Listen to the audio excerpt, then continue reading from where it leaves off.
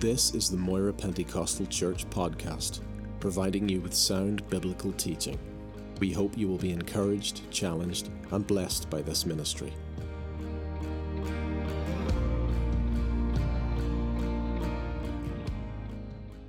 This morning we want to look at Mary's story. And surely no woman in the history of mankind has captured the imagination of all people in every generation than Mary. This highly favored, greatly blessed mother of Jesus. And to be the one chosen by God himself to give birth to his own son and then to nurture and nurse him and raise him, knowing all the time that he was truly the Son of God, must have been the ultimate honor and privilege. And it would have been for any woman in the world, but particularly for any woman in Israel, to give birth to the Messiah. But Mary alone was given this incredible responsibility. But before we look at her wonderful calling and privilege that she received, let me say that it is truly unfortunate that two mistakes has been made regarding Mary. In the Protestant tradition, we have failed miserably to honor this blessed woman. We honor the greats in the New Testament like Peter and Paul and John, and we honor the greats in the Old Testament like Abraham and Moses and David and so forth. But when it comes to this woman who had the most unique calling in the whole world ever, the Protestant tradition, we rarely give her a mention. And on the other side, in the Roman Catholic tradition, we have gone to the opposite extreme, to the place where she is practically worshipped. And so, too often Protestants fail to honor her, and too much in the Catholic tradition, it goes to the extreme the other way. And so both have erred. Nowhere in Scripture does it even remotely hint that Mary should be worshipped, or that she should be prayed to, or that she dispenses graces and blessings to those who are believers. Nowhere in Scripture talks about, again in the Roman Catholic tradition, about an immaculate conception. Now, whenever they would speak of an immaculate conception, that's not talking about the miraculous conception of Jesus being born in the womb of Mary. But it's talking about Mary herself, where the tradition has been that somehow that her conception was immaculate, that she was conceived without any tint of Adam's sin. In other words, that she was sinless. And that is simply a tradition of men. It is not in the Scripture. Nowhere in Scripture does it say, for instance, that she was, when she died, that she was bodily taken up into heaven, which is the Assumption of Mary, coming from the Latin word meaning taken. And that somehow that she was taken bodily into heaven, and there she sits and reigns as Queen of Heaven, dispensing graces. Again, purely the imagination of man's thinking. Nowhere in Scripture does it say that Mary was a mediatrix, that she was co-mediator. Of course, Roman Catholic tradition would say, well, we know that there is only one mediator between God and men, the man Christ Jesus, which is scripturally true. But because she gave birth to Christ, and because of her special position and the special privileges she had, that somehow or other, even though she's not taking the place of Christ, but somehow or other that she is a mediator between us and Christ. The argument, of course, the old argument is that what better way to get to the Son than through the mother? But again, none of that has any bearing whatsoever in Scripture. None. Another mistake is made that, and not everyone in the Catholic tradition believes this, that she was co-redemptrix. In other words, that she had a part to play in the redemption of men. And of course, the argument would be then that no, there's only one Redeemer, and that's true. But because that she gave birth to the Redeemer, then she has that special position and privilege of being co-redemptrix. Sally and I, 7 years ago, we were in Seville, Spain. I know that some of you have visited Seville, beautiful city in Spain.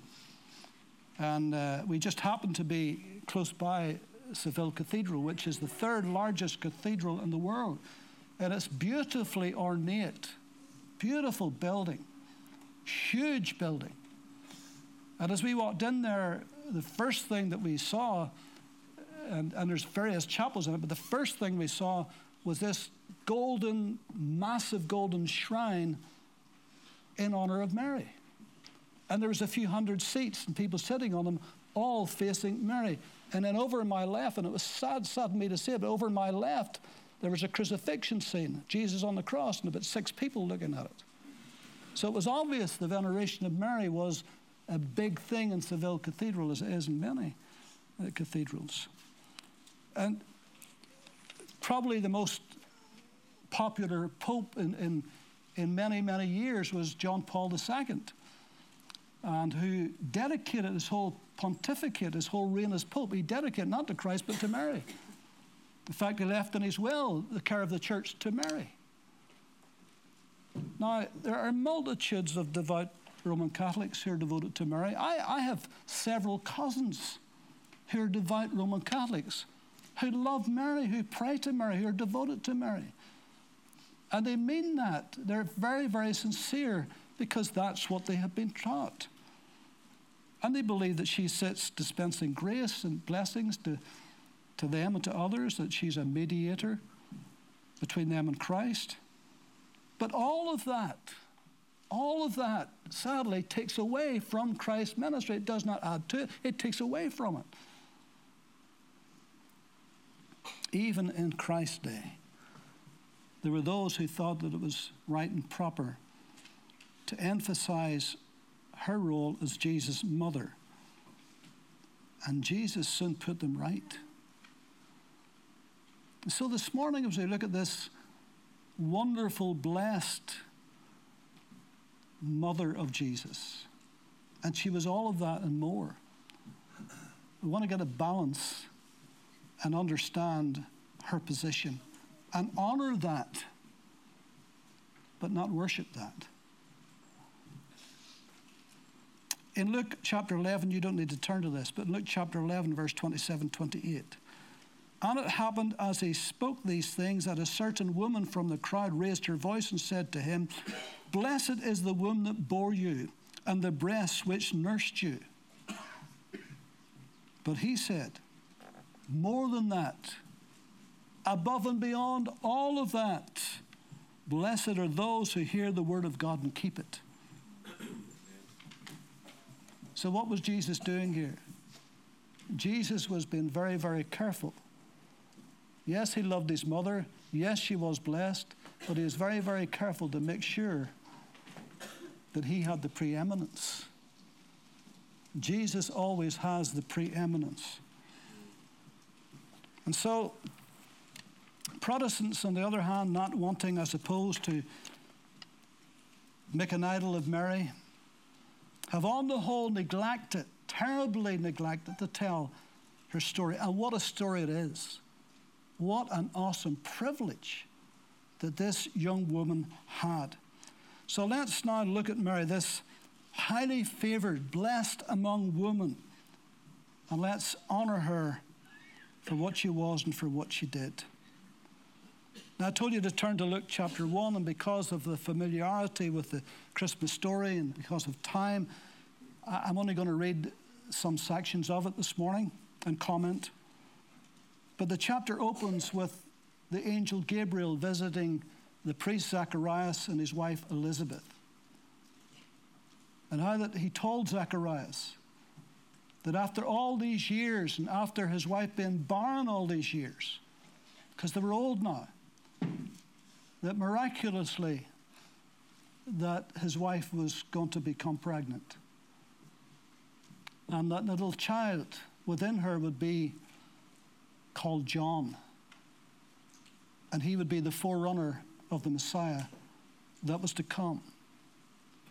And whenever the angel told Zacharias this, he was so full of unbelief. He could not believe it.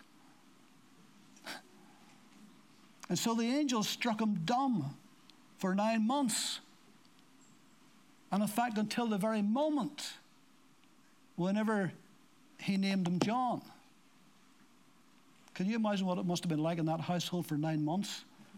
And he couldn't speak. There must have been a lot of hand waving and sign language and writing down on tablets. And when I say tablets, I'm not talking about Android and Apple tablets. I'm talking about clay tablets. And so, 6 months later, the same angel, Gabriel, the messenger angel, comes to Mary, to this young peasant woman. And she would be only about 15 years old. Think about it, just the age. Caitlin, you're about 15 plus, aren't you? Just about the age of Caitlin. I mean, this is amazing. And so this angel comes to this beautiful, young, godly, gracious woman. And it was the time that Mary was betrothed to Joseph, a carpenter from Nazareth. And even though they were both of the royal line of David, that she through David's son Nathan and Joseph through David's son Solomon, but yet the lineage of David had fallen upon hard times. And we know that they were very, very poor, because whenever she did have Jesus, and 8 days later she had to go to the temple and dedicate him to the Lord, all they could offer was 2 turtle doves. Should have been a lamb, but they couldn't afford a lamb. So they allowed 2 turtle doves. So we know that they were poor. And so with that in mind, and that background, let's begin to read here from Luke chapter 1. And we'll explain some things as we go through it. So reading from verse 26 of Luke chapter 1. Now in the 6th month, the angel Gabriel was sent by God to a city of Galilee named Nazareth. Now we know that Nazareth did not have a good reputation. Can anything good come out of Nazareth, Nathaniel said? And so it had a bad reputation. It was a bad neighborhood. But that's where they lived. To a virgin betrothed to a man whose name was Joseph of the house of David. The virgin's name was Mary. And it says betrothed. Some of your translations perhaps says espoused. Betrothed and espoused means the same thing. What does that mean? Well, this happened in 3 stages. Marriages in those days, almost all of them, I'm sure, were arranged marriages. And so from these 2, from Mary and Joseph, were just kids. Their parents would have already got together and decided that they would marry later in life when they were at a certain age. And so they were spoken for, we would say today. But whenever they would come to that age of 15 or 16, then there would be the espousal or the betrothal. In our language today, it would be more like an engagement. Only for them, it was much more binding. It was a legal thing. And so the families again would come together. There'd be 2 witnesses. A little contract would be signed. A dowry would be given. And from that moment, they were as good as married, except there was no consummation of the marriage. There was no honeymoon at that point. And so, legally concerned, they would be married, and the only thing could separate them would either be death or divorce. But to everybody and to them, they were married. And that betrothal would last about a year, roughly about a year. And during that time, there would be a courtship. It'd be a very strict courtship, because it had to be chaperoned at all times. And so somebody would have to be within sight, if not earshot, of their conversations. But then after that period of time, then in this case it would be Joseph, during that year, he would be making a home for them. And so after that year or so, he would leave the home that he had made for them, and he would come to her home. And it usually would be at night, late at night, that they have torches and an entourage, and somebody going beforehand and shouting, "Behold, the bridegroom comes, go you out to meet him." And so you can see the analogy here of Christ's second coming and how he's coming for his bride. And we got to be ready to meet him. And then, of course, he would take her back to the home that he had prepared for her. "I go to prepare a place for you, and if I go and prepare a place for you, I will come again, receive you unto myself. Where I am, there you may be also." And so that's what happens during the espousal. Now, it's in this second part, that's when the angel Gabriel appeared to Mary. And having come in, the angel said to her, "Rejoice, highly favored one." And the word favored there is the exact same word that we get grace from, charis, letting us know that wonderful as Mary was, godly as she was, the privilege that she had, it was all of God's grace. It was not of anything of her merit, it was all of God's grace. "Rejoice, highly favored one, the Lord is with you. Blessed are you among women," not above women, but among women. But when she saw him, she was troubled at this saying. She was afraid. She was very nervous. She was agitated. And who wouldn't be? Imagine a great big angel coming, just suddenly appearing in front of you and saying that you're highly favored of God, you're greatly blessed. And what she was about to be told would trouble her all the more. Then the angel said to her, "Do not be afraid, Mary, for you have found favor with God. And behold, you will conceive in your womb and bring forth a son, and you shall call his name Jesus." Or Savior, it really means. He's going to be the Savior of the world. "You shall call his name Jesus, and he will be great, and he will be called the Son of the Highest. And the Lord will give him the throne of his father David, and he will reign over the house of Jacob forever, and of his kingdom there will be no end." Now remember, this is a 15-year-old girl. And God is coming to her with a massive announcement that would shake her to her foundations. How is she going to even explain this to anybody? Who would believe her? Would you believe her? Would her parents believe her? Would Joseph believe her? If a 15-year-old came to you and said, "The angel Gabriel has appeared to me and said, I'm going to give birth to the Savior of the world," would you believe her? I don't think so. And so this is an incredible thing that she is facing right now. And she's only 15. What a load to put on shoulders of a 15-year-old young woman. But God had every confidence in her. She was godly. She was devout. She was pure. She was chaste. And God was going to use her in an incredible way. Then Mary said to the angel, "How can this be, since I do not know a man?" So even though she was only 15, she knew the biological processes. And she knew this was impossible. How can this be? She couldn't get her head around it, we would say. This is biologically impossible. I know not a man. Haven't been on the honeymoon yet. Can't be. And the angel answered and said to her, "The Holy Spirit will come upon you, and the power of the highest will overshadow you. Therefore also that Holy One who is to be born will be called the Son of God."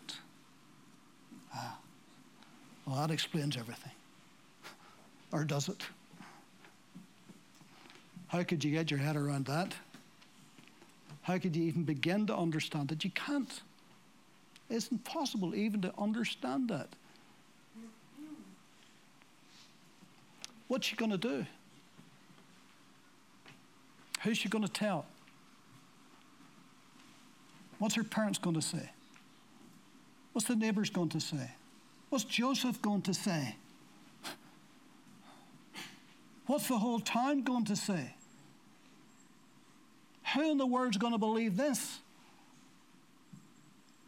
So here's the dilemma. Here's the dilemma. But you know, God has wonderful ways of encouraging those who are obedient, who take steps of faith and obedience. Even though we can't understand it, even though we don't know yet how this is going to happen, but God has spoken and we obey. But God knows how we feel, so he encourages. Listen to this. Now indeed, Elizabeth, your relative, some say her cousin, some say her aunt, but let's just say her cousin. Indeed, Elizabeth, your relative, has also conceived a son in her old age, and is now in the 6th month for her, who has been called barren, for with God nothing will be impossible. Elizabeth, her cousin. She knows her. She knows how old they are. She knows that they have been wanting a child for years and couldn't have it because Elizabeth was barren. She knows that it's way beyond the age of childbearing for Elizabeth. And yet the angel's saying, but wait a minute, your cousin Elizabeth is 6 months pregnant. What an encouragement.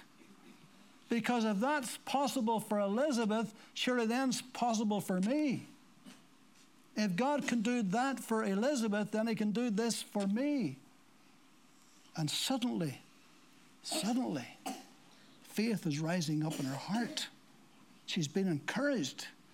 And all of us need encouragement, don't we? If we're following the Lord and we're obeying his instructions and we're doing his will, we need encouragement along the way because we're human and we need help. And then Mary says, behold, the maidservant of the Lord, let it be to me according to your word. And the angel departed from her. Now I think this is wonderful. Let it be to me according to your word.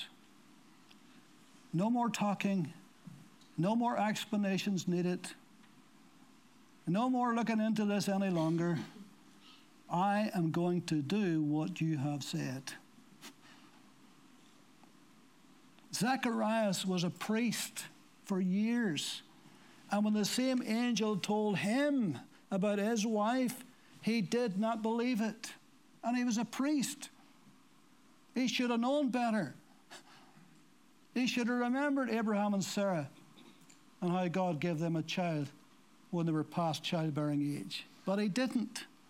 And he was struck dumb for it. Moses, the great Moses, when God came to him in the backside of the desert and said, go to Pharaoh and say, let my people go. He made every excuse he could think of not to do it. He didn't want to do it. You know, God, that I'm a man of slow speech. I stammer. I'm no good at talking. I can't do this. This was the man who spent his first 40 years of his life in Pharaoh's palace.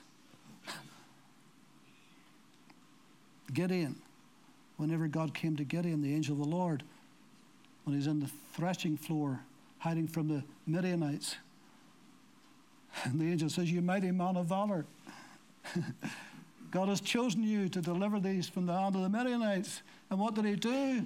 He set out all kinds of fleeces. He wanted all kinds of convincing arguments to win him over. Jonah, the great preacher Jonah, when God says, go to the Ninevites and tell them to repent, he didn't want to do it, and he didn't want to do it, and he ran away. But here's this young 15-year-old girl, and she's been asked to do the most incredible thing in the history of mankind. Nobody else had ever done this. Nobody else had ever been asked to do it. After this, there's nothing she could go by. But she says, let it be unto me according to your word. I think that she's worth honoring this morning. I think that she had incredible faith. Now, Mary arose in those days and went into the hill country with haste to a city of Judah and entered the house of Zacharias and greeted Elizabeth. And it happened, when Elizabeth heard the greeting of Mary, that the babe leaped in her womb, and Elizabeth was filled with the Holy Spirit. Let me just back up for a second.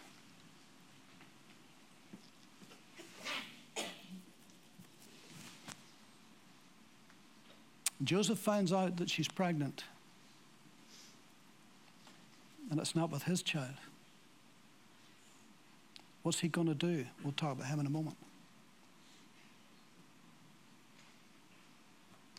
Well, if he accuses her of adultery, because remember now they're legally married. If he accuses her of adultery, she's going to have to go to a priest, and sentence will be pronounced. And mostly it would be death by stoning. And he would have to cast the first stone.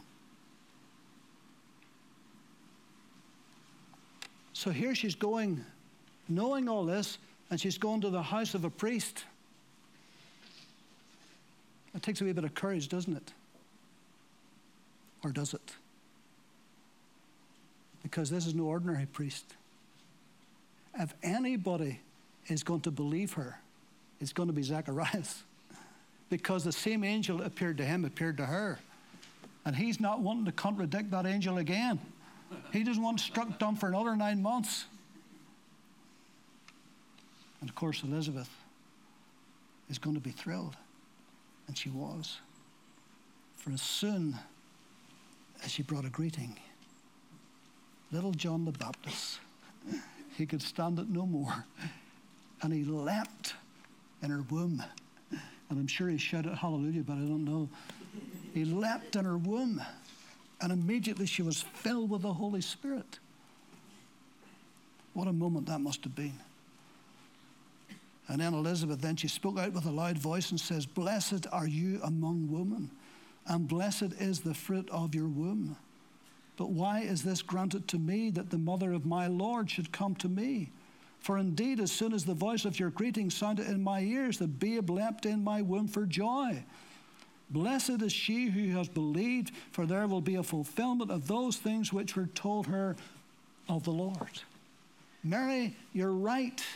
Mary, absolutely, I believe you. Mary, you're going to have the Son of God. Mary, you're going to give birth to the Savior of the world. What an encouragement to her faith. What a confirmation to what the angel has said. You see how God has, if I can use the term, engineered all of this for them to come together. And I think this is nice also, that here is the elderly, the old woman. And she's in the last 3 months of her pregnancy. And here's the young woman in the first 3 months of her pregnancy. And they're both related, and they both come together. God was working at both ends for both of them. And Elizabeth would be inspired by this young woman, and this young woman would be encouraged by the maturity and the wisdom that Elizabeth would have. And God brought them both together. You know, church is an intergenerational thing, isn't it? And the young people should be encouraged by the wisdom and the maturity of the older saints, and the older saints should be inspired and challenged by the zeal and the faith of the young people. That's the way that it should be. And then Mary began to sing this Song of Mary. It's headed in my Bible. It's almost like a psalm in the New Testament. And I'm just going to quickly read it and just make a comment. And Mary says, my soul magnifies the Lord. It's called Mary's Magnificat from the Latin. And this is where it comes from magnify. My soul magnifies the Lord, and my spirit hath rejoiced in God, my Savior. Mary was not born sinless. If she was, she did need a Savior. But she says, my Savior. God, my Savior. Every sinner needs a Savior. For he has regarded the lowly estate of his maidservant. For behold, henceforth all generations will call me blessed. For he who is mighty has done great things for me, and holy is his name. And his mercy is on those who fear him from generation to generation.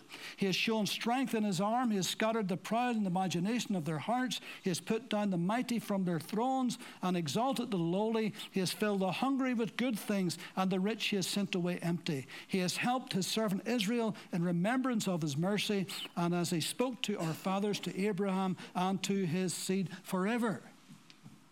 Now think of this. Here's this 15-year-old, and this just flows out of her spontaneously.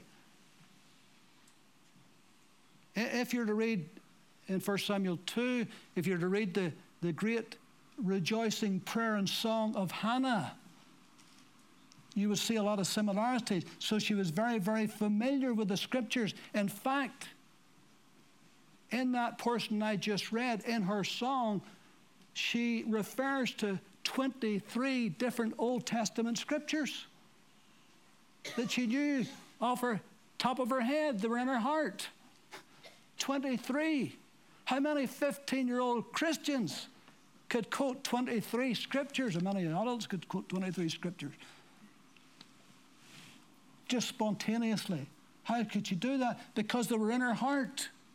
Because from her mother's knee she had learned the Old Testament scriptures, could memorize probably chapters of it, and she's only 15. 15-year-old Christians today, both girls and fellas, they could remember 23 pop songs, every word, verse by verse. But could you remember even one scripture? She is an incredible young woman. And Mary remained with her about 3 months and returned to the Lord. So here's Joseph. He has a dilemma. He's between a rock and a hard place. The woman he loves, the one he wants to spend the rest of his life with, the one that he knows he was due to live with forever. She's got to tell him that she's pregnant. And he knows it's not his. Now put yourself in Joseph's boots. Would you believe that story?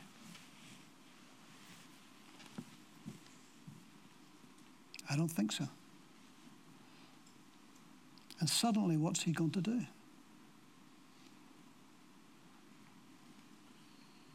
Is he going to call her out as an adulterer? Is he going to see her stoned? No, he loves her. He loves her with all of his heart. But he's an honorable man, he's a devout man, he's a just man, the Bible says. He doesn't want to do that, but he can't marry her. Because if he marries her, everybody's going to say, well, we know how she got pregnant. So what's he going to do? Well, the scriptures say he decided to put her away privately. He'll write out a bill of divorcement. He'll put her away privately. And there'll be a few tongues wagged, but that'll be the end of it. At least she'll be safe. She'll not be stoned. If he puts her away privately, his honor will be intact. Because everybody will say, well, it wasn't his to begin with. Now remember, he has 3 months to deal with this. The angel didn't just come to him right away at the same time as Mary. He had 3 months to mull over this and deal with it. This is a big, big test for this man. But it shows us how just he was and how devout he was and how good a man he was. Because he was honorable, But he wanted the best for Mary because he loved her. And then the angel came and says, take unto you Mary your wife, because that which is going to be born in her is of the Holy Spirit. It truly is Christ, the Son of God.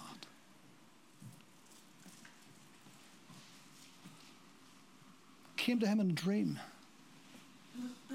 And when he woke up, he was absolutely convinced. And he took her.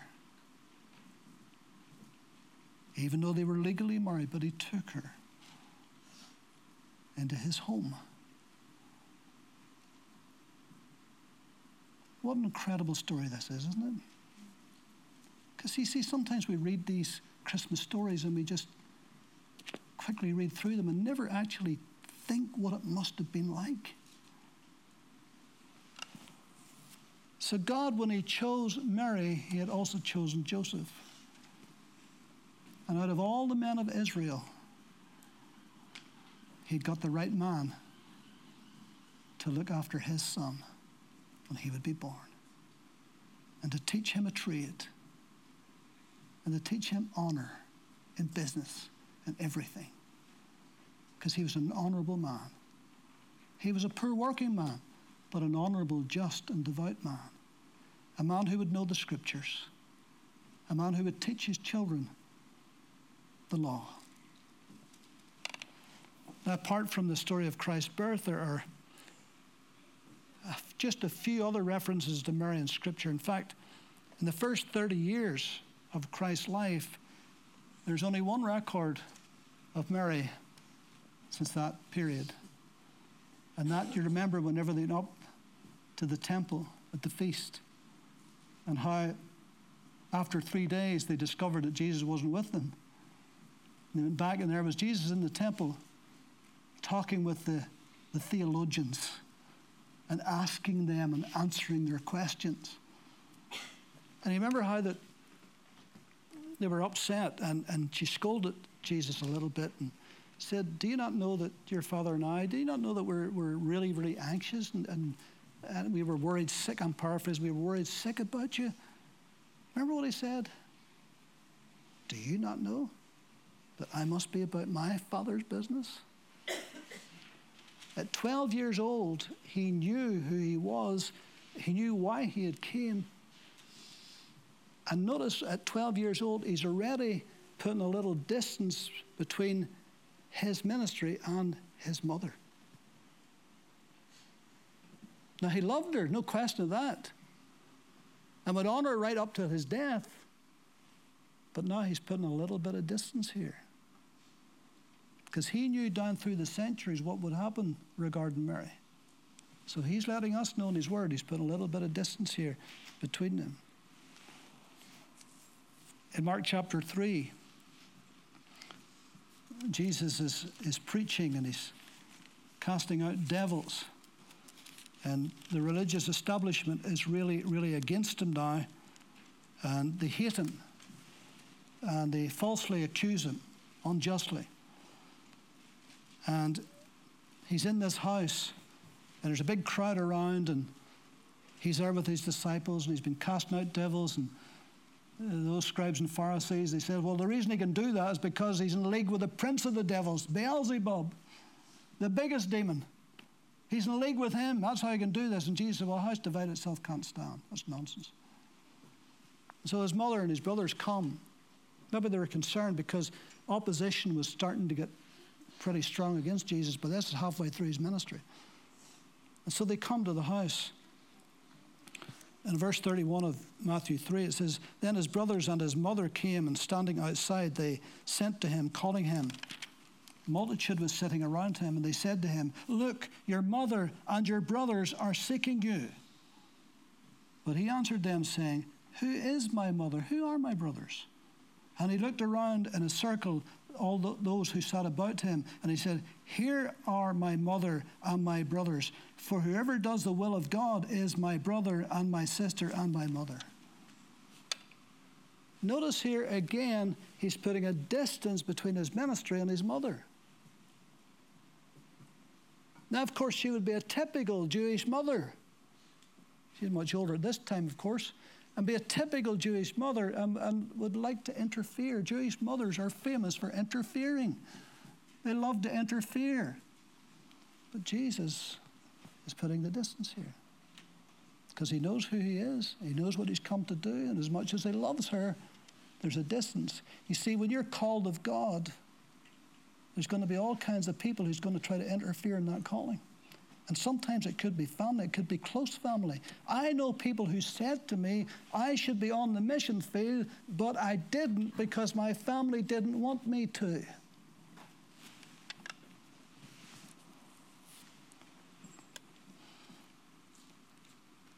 Do you remember the marriage feast in Cana? And how in John 2, how that it says that Mary, the mother of Jesus, was there, but Jesus was invited. But Mary was there, which would imply that she was probably related to the couple who were getting married. And so she was there. She was involved in that whole deal. But Jesus and disciples and others was invited. And how that the wine was running out, and she went to Jesus and says, they have no wine. And Jesus says, woman, what has that got to do with me? My hour has not yet come. Because of time, I haven't time to go into all this right now, but what hour is he speaking about? Some say, well, he was talking about the marriage supper of the Lamb in the future, but I don't think so, because he kept talking about his hour hasn't come. And the hours of darkness, their hour has come. So perhaps he was talking about the cross.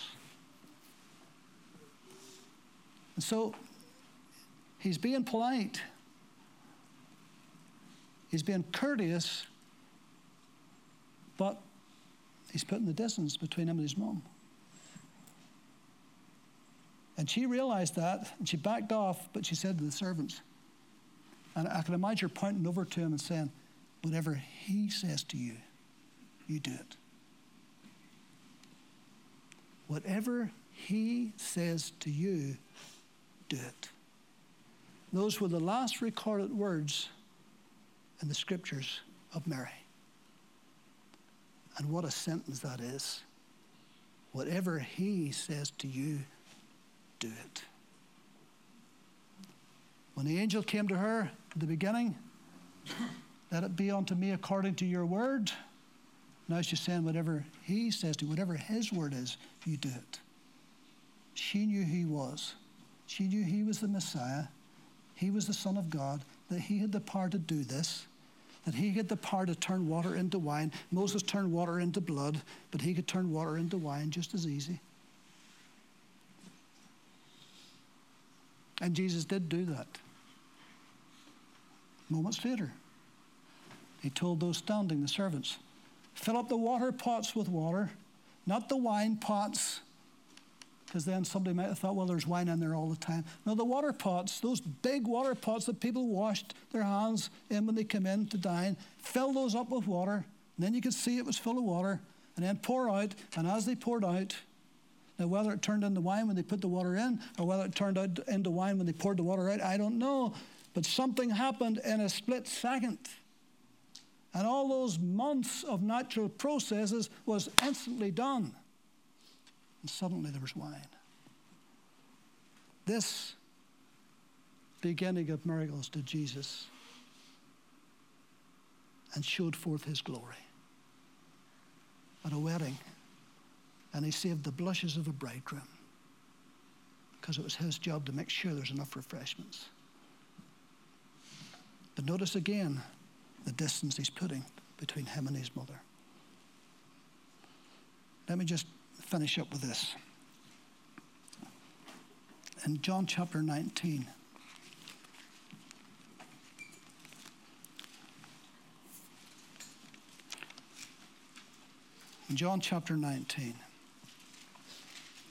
this is the scene around the cross. And of course, Mary is there, his mother. And this is the most poignant, and it must have been the most painful moment of her whole life. Now, she's about 50 years old by this time. She's not a wee teenage mother now. She's a 50-year-old woman. She has a whole family. Jesus had brothers and sisters, by the way. So the teaching from the Catholic tradition that she had perpetual virginity, that God made it so that when Christ was born, she was still a virgin afterwards, there's no basis in Scripture, folks. But here she's standing at the cross, looking up at her son, who has been beaten. His beard has been plucked. He's been spat upon. The crown of thorns is his head. The blood's running down him. He's been whipped. He's been bruised. He's been beaten. He's nailed to a cross. He's naked.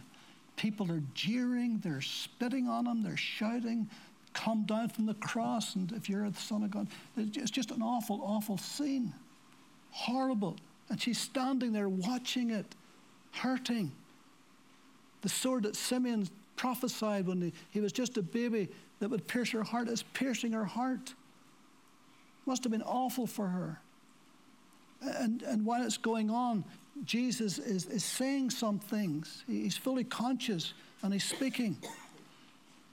And in John chapter 19, verse 25, and there stood by the cross of Jesus his mother and his mother's sister, Mary, wife of Clophas, and Mary Magdalene. When Jesus therefore saw his mother and the disciple whom he loved, that's John who's writing this, and the disciple whom he loved standing by, he said to his mother, "Woman." Didn't say mother, he says woman. Now that was a polite term, nothing improper about that. You know, when you go to America particularly, or you've been in the Philippines many times, you go into a store, you're addressed as sir or ma'am. Sir, ma'am, or madam. And it's a polite address. It's a more formal address. It's not mum or even mother. It's like madam. It's a formal address he's making here. Woman, behold your son. And he's meaning John here. Behold your son. Then he said to the disciple, behold your mother. And from that hour, that disciple took her to his own home.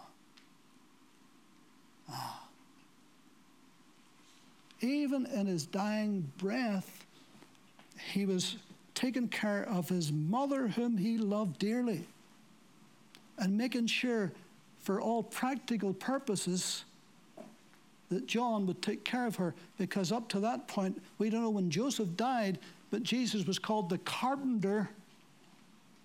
If Joseph had been about, he would have been called the carpenter, but he's the carpenter. So Joseph at some point had died. Jesus was the oldest in the family. He was a breadwinner, but no more. Hasn't been now for a while because he's been on the road 3.5 years in ministry. But he's making sure that his mother is taken care of. But notice he doesn't address her as mother. He says, woman. Woman. Again, that distance, letting us know that she would have no part in his redemptive work on that cross. She could not be co-redemptrix. He alone would suffer for the sins of the world and no one else.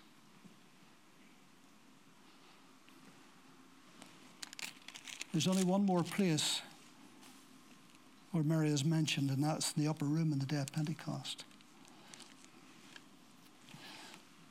Well, actually, before the day of Pentecost fell, when they're up in that room, verse 12 of Acts 1, and we'll finish. Then they returned to Jerusalem from the mount called Olivet, which is near Jerusalem, a Sabbath day's journey. And when they had entered, they went up into the upper room where they were staying.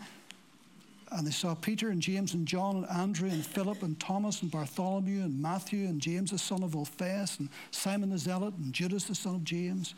These all continued with one accord in prayer and supplication with the woman and Mary, the mother of Jesus, and with his brothers. Last time she's ever mentioned again in the New Testament.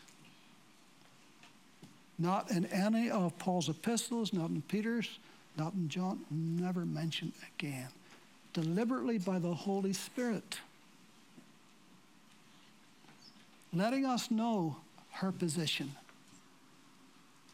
And so today, this Christmas Advent time,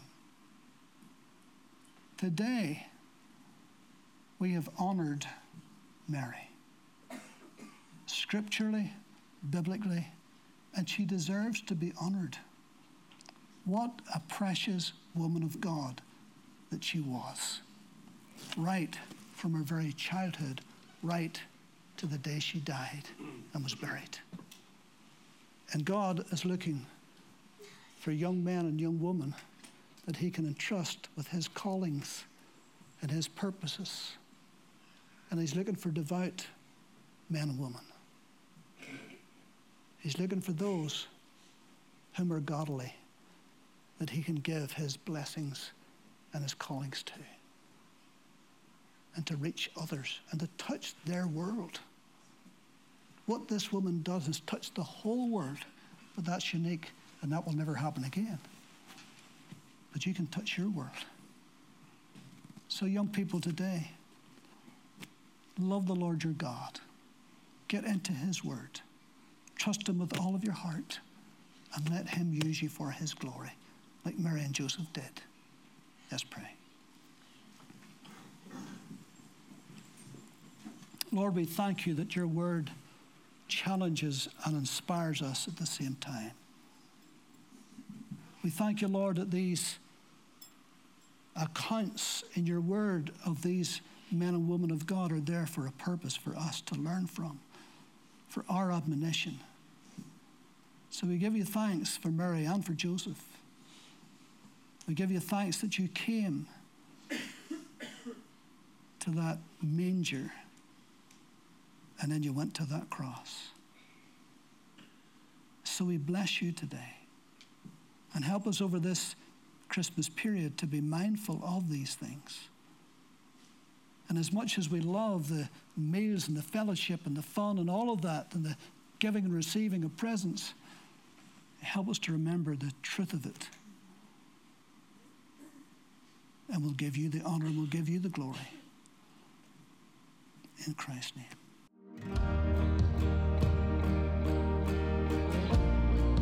Thank you for listening to this podcast. We produce a variety of sermon videos and inspiring Christian content available for free on our YouTube channel. Just go to YouTube and search Moira Pentecostal, or visit our website for more information, www.mpc.org.uk.